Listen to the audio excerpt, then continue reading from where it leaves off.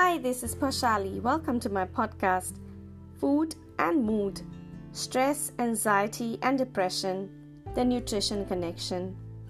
On today's podcast, I have a friend here who will talk about the connection between what we eat and how we cope with stress, anxiety, and depressed moods in our lives. You probably have heard by now that healthy eating is important to a healthy life. And more so now with the thought of illness in many of our minds every day. Through the coronavirus pandemic times, one thing many of us may have realized that health is indeed wealth. What about our mental health though? Are we thinking about our bodies as well as our minds? They are connected anyway. Now, to talk about how what we eat affects our overall well-being, I have today Tove Schrenkler from Scandinavian Health here today. Tove has been a nutrition therapist for more than 20 years, so a lot of experience there. Tove comes from Norway originally and lives in Düsseldorf in Germany. Let's get started then on this very interesting topic of food and mood.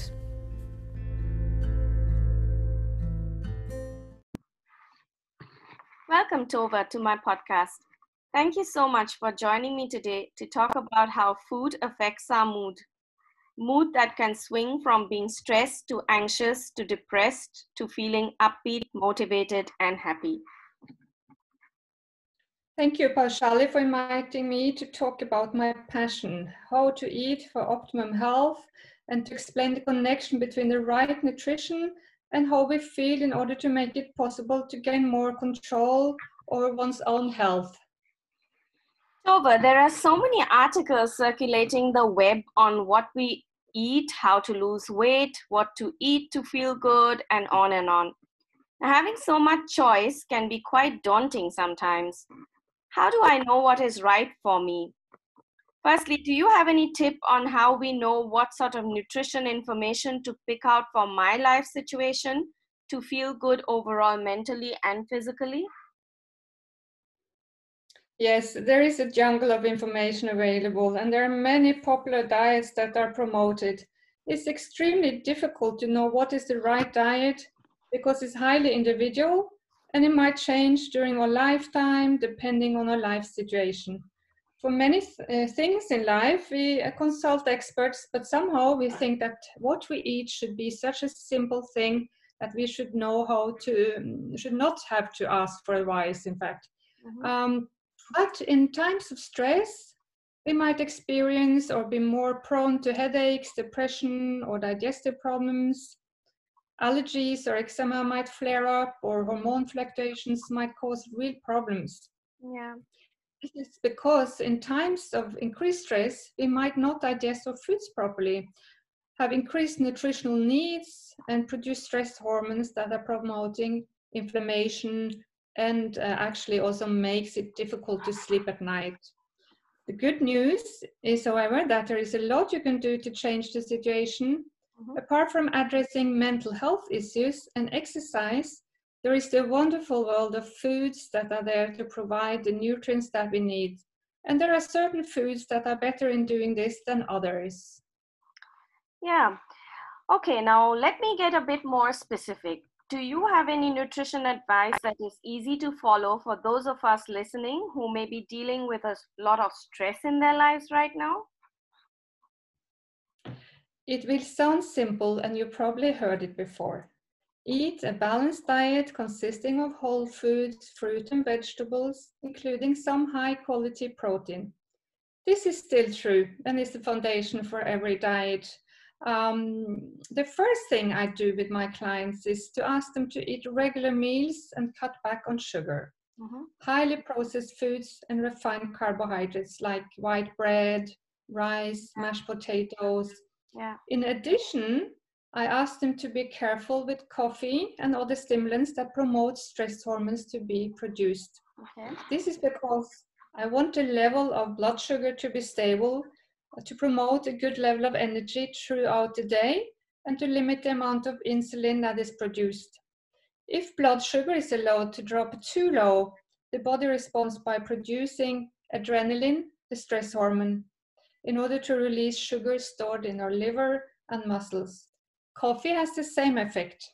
Symptoms of this happening might be restlessness or cravings, headaches, heart palpitations, feeling jittery or irritable, maybe even panic attacks or anxiety, and problems concentrating. And then I give them a list of foods that provides the nutrients that makes us more resilient to stress and that promote hormonal balance, and which contains the building blocks for making neurotransmitters or the happy hormones serotonin and dopamine. This can then be incorporated into 3 main meals and as an energy snack mid-morning and mid-afternoon. Okay, right. Thank you. And what kind of food should I eat when I feel anxiety coming up? Well, it is best to follow the nutrition recommendations in order to prevent the anxiety from coming up in the first place. So the goal is to become more resilient. In order to prevent anxiety from happening, the most important thing is not to let the blood sugar drop too low. It's much easier to prevent something from happening than to deal with it once it's there. That's true, yeah. So, yeah, and you have certain stress-busting foods that are, and these are rich in B vitamins, vitamin C, and magnesium. And these nutrients are high in demand in stressful periods. Magnesium is known as nature's tranquilizer and can be found in a variety of foods, but mostly in green leafy vegetables and nuts and seeds.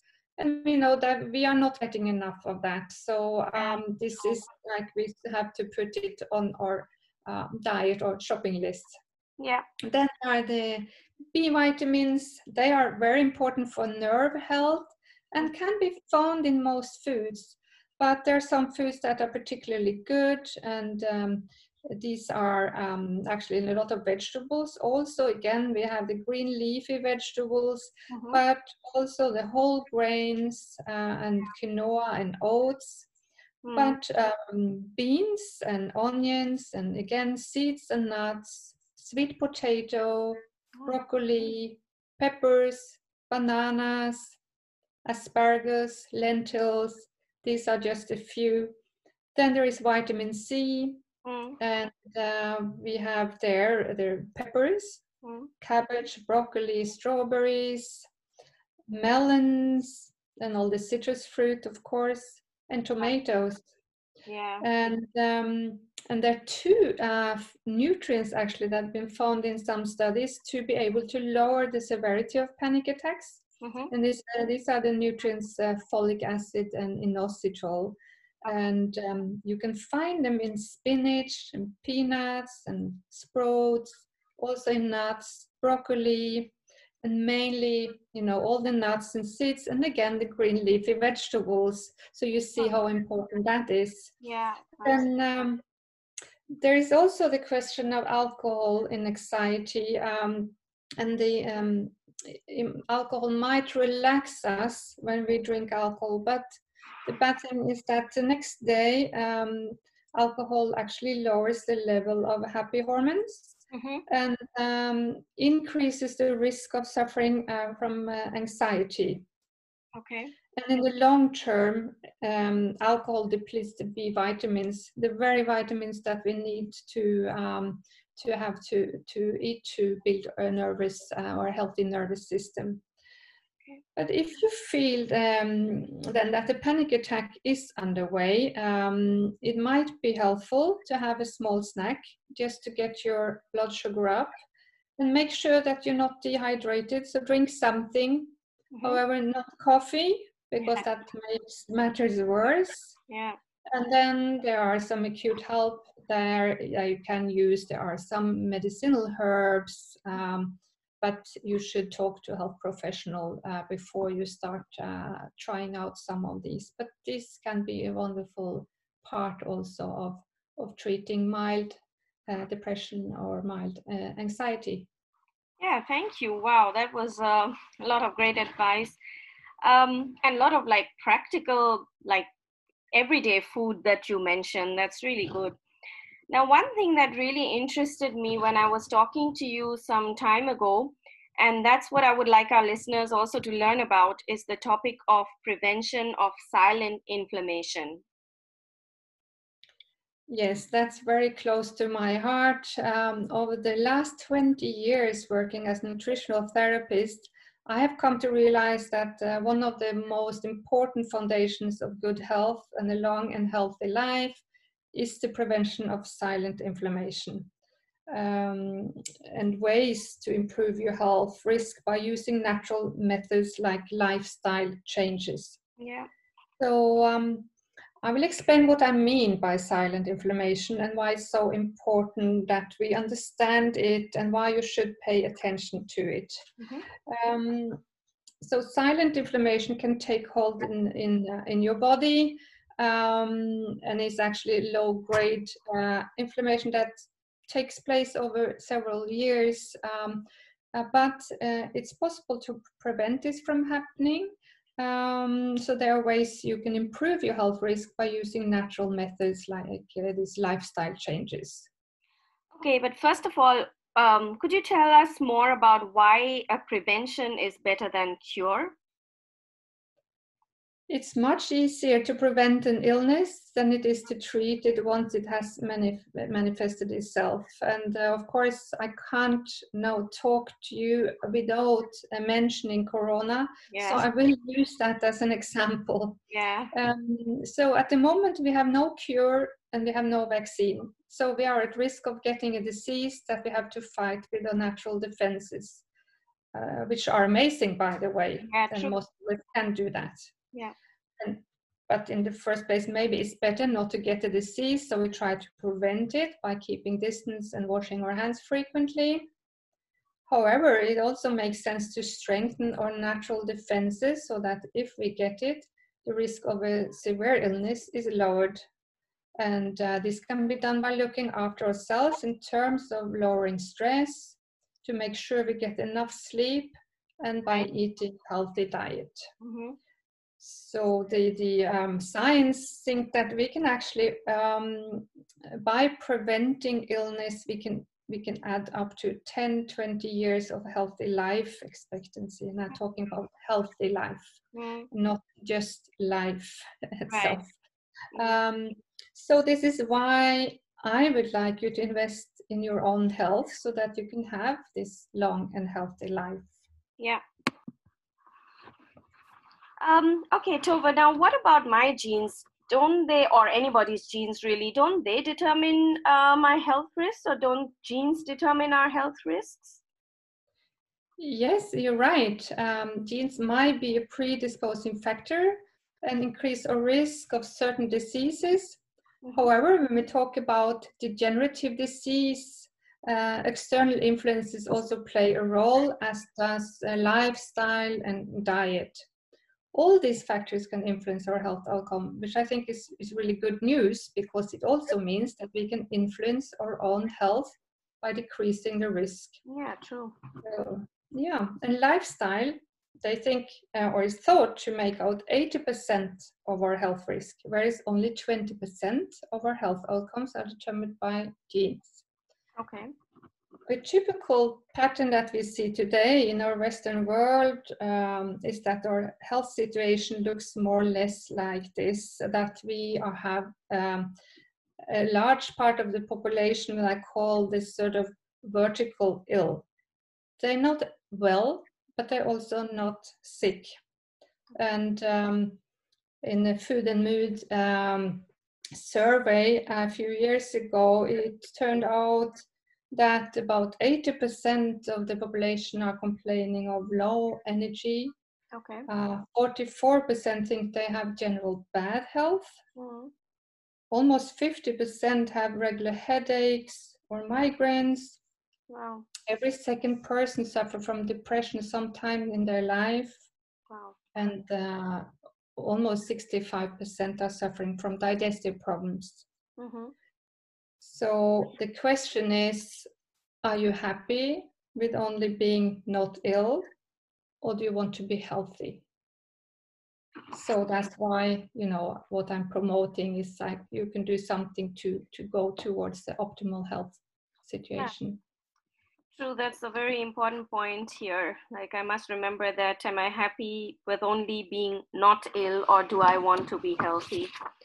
Yeah, important. So, Tova, now what is silent inflammation? Well, a silent inflammation doesn't have any particular symptoms, but it is the precursor for many degenerative illnesses. Mm-hmm. There are low-grade inflammatory compounds circulate in the body and create damage at different sites, organs, brain, arteries, joints, and skin. And it upsets the fine balance in the body and can cause premature aging. It is a normal result of living and breathing, but trouble starts when compounds exceed our capacity to defend ourselves from them. This happens, actually, we can defend ourselves through antioxidants, Okay. but if the inflammation exceeds our antioxidant protection or detoxification capacity, Mm-hmm. then it is damaging to our body. We can look at it like this. Actually, you have to put more money into the bank account than you take out. Okay. It is all about balance. Mm. And contributing causes to this low-grade inflammation is that we might have nutritional deficiencies caused by poor diets, Mm-hmm. or indeed also existing illnesses. And our cells are experiencing a kind of oxidative stress, and this leads to this inflammation and then in turn illness. And also what happens is that insulin metabolism, which plays, of course, a role in diabetes, it becomes impaired, and the first signs might be weight gain, and it increases the risk of getting diabetes. And these fat cells also, unfortunately, produce inflammatory compounds, which makes the situation even worse. So it's a bit of a vicious circle. Yeah, sounds like it. So, what's the biggest problem you think with silent inflammation? And the problem is that you don't feel it, and it's over time it can actually play a role in the big five degenerative diseases.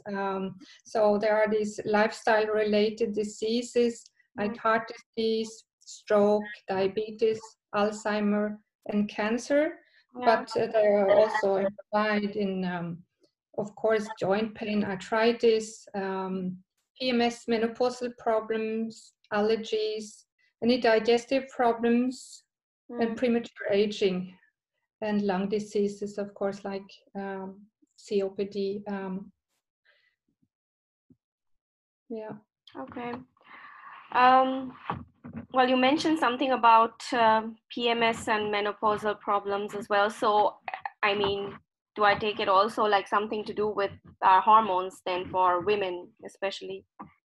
So, hormonal imbalances as well? Yes, you're right. I focused a lot on female health in the last 20 years, and many of the problems that women experience have an element of an imbalance in the hormones estrogen and progesterone.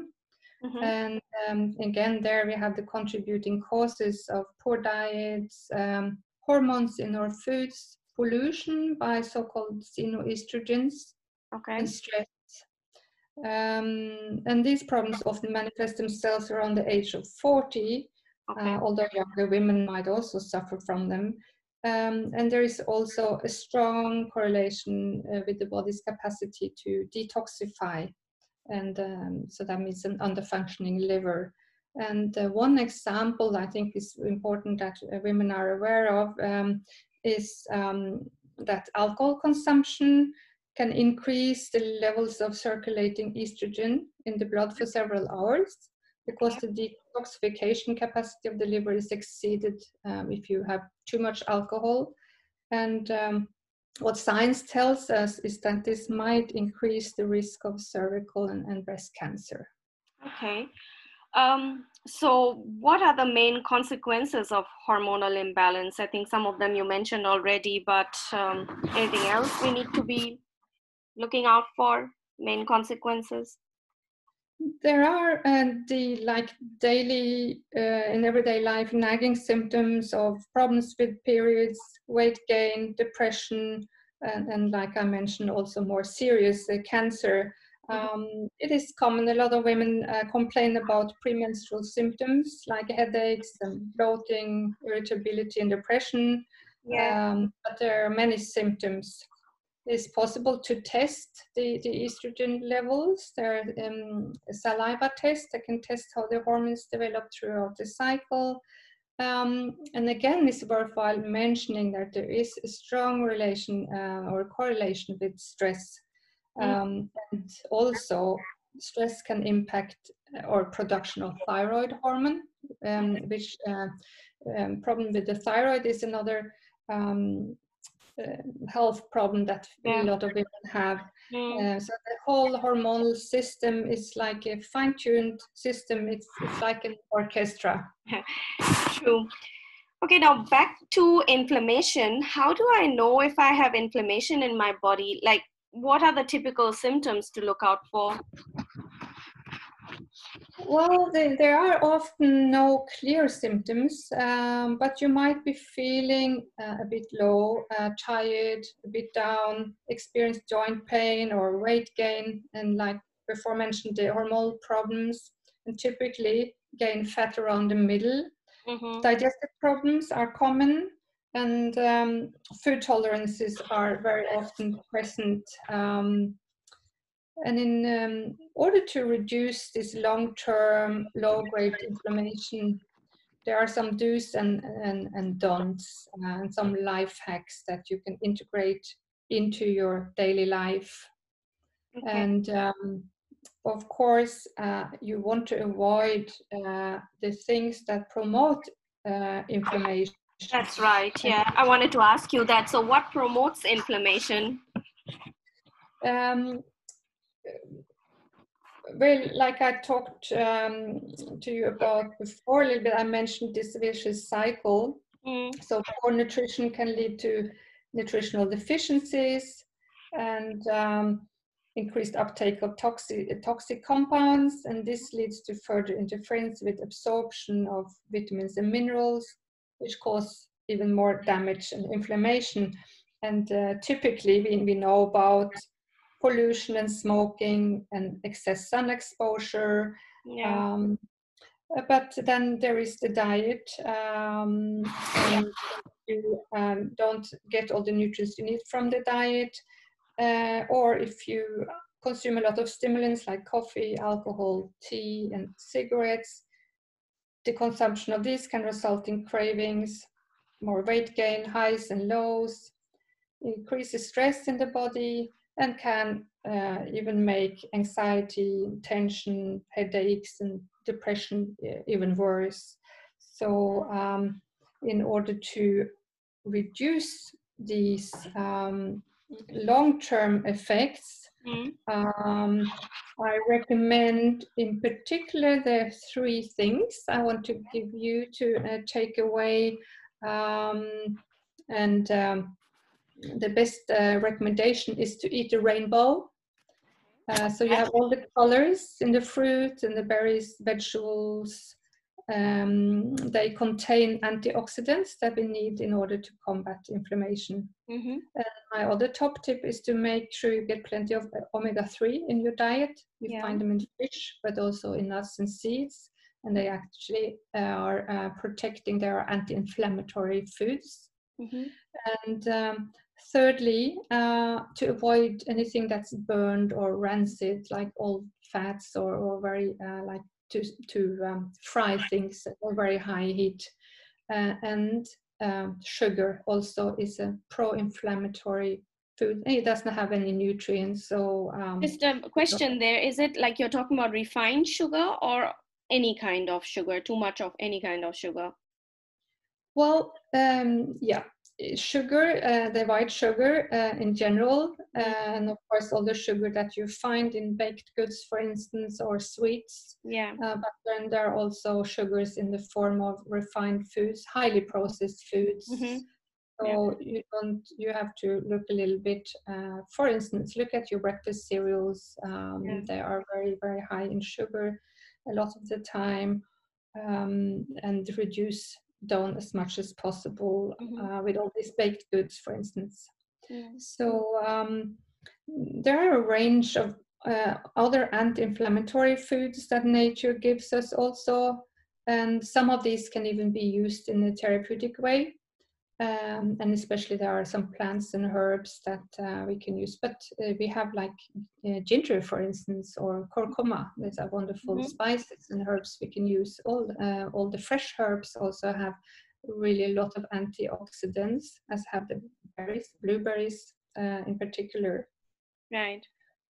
Yeah, but I want also to tell you that all this advice, your changes should not cause additional stress in your everyday life, but because stress is another factor that actually, when we produce the stress hormones, it actually also creates this damage in the body too. So these things should be incorporated to help you feel more energetic and give you the ability to enjoy life more. So don't be too strict with yourself. Every little helps. Yeah. And you are amazing bodies, but thank you for doing it. Just don't be too ambitious. Even small changes can have really a profound effect. Wow, that was really helpful, Tove. Lots of good advice. Now, for our podcast listeners, we have a very interesting online workshop coming up on the topic, Add Life to Your Years, Prevention is Better Than Cure. You will learn about efficient ways of dealing with stress, anxiety, and depressed moods in your life, and replace these with abundant joy from a mental health as well as nutrition point of view. You can book today or right after this podcast. I have details on my website. That's www.paushalilas.com, or visit Tove's clinic website on www.scandinavian-health.com. I put a little link on my website as well. There will be so many hacks and tips for you to use, and you can interact by sending questions in advance or ask them directly during the workshop to find out what's best for you. So not like general kind of piece of advice, but really very tailored to you. And we'll be doing the workshop on Zoom, right, Tove? So yeah, I'll just give more information soon. So Tove, I would like to thank you so much for joining me on this podcast today. It was really very interesting.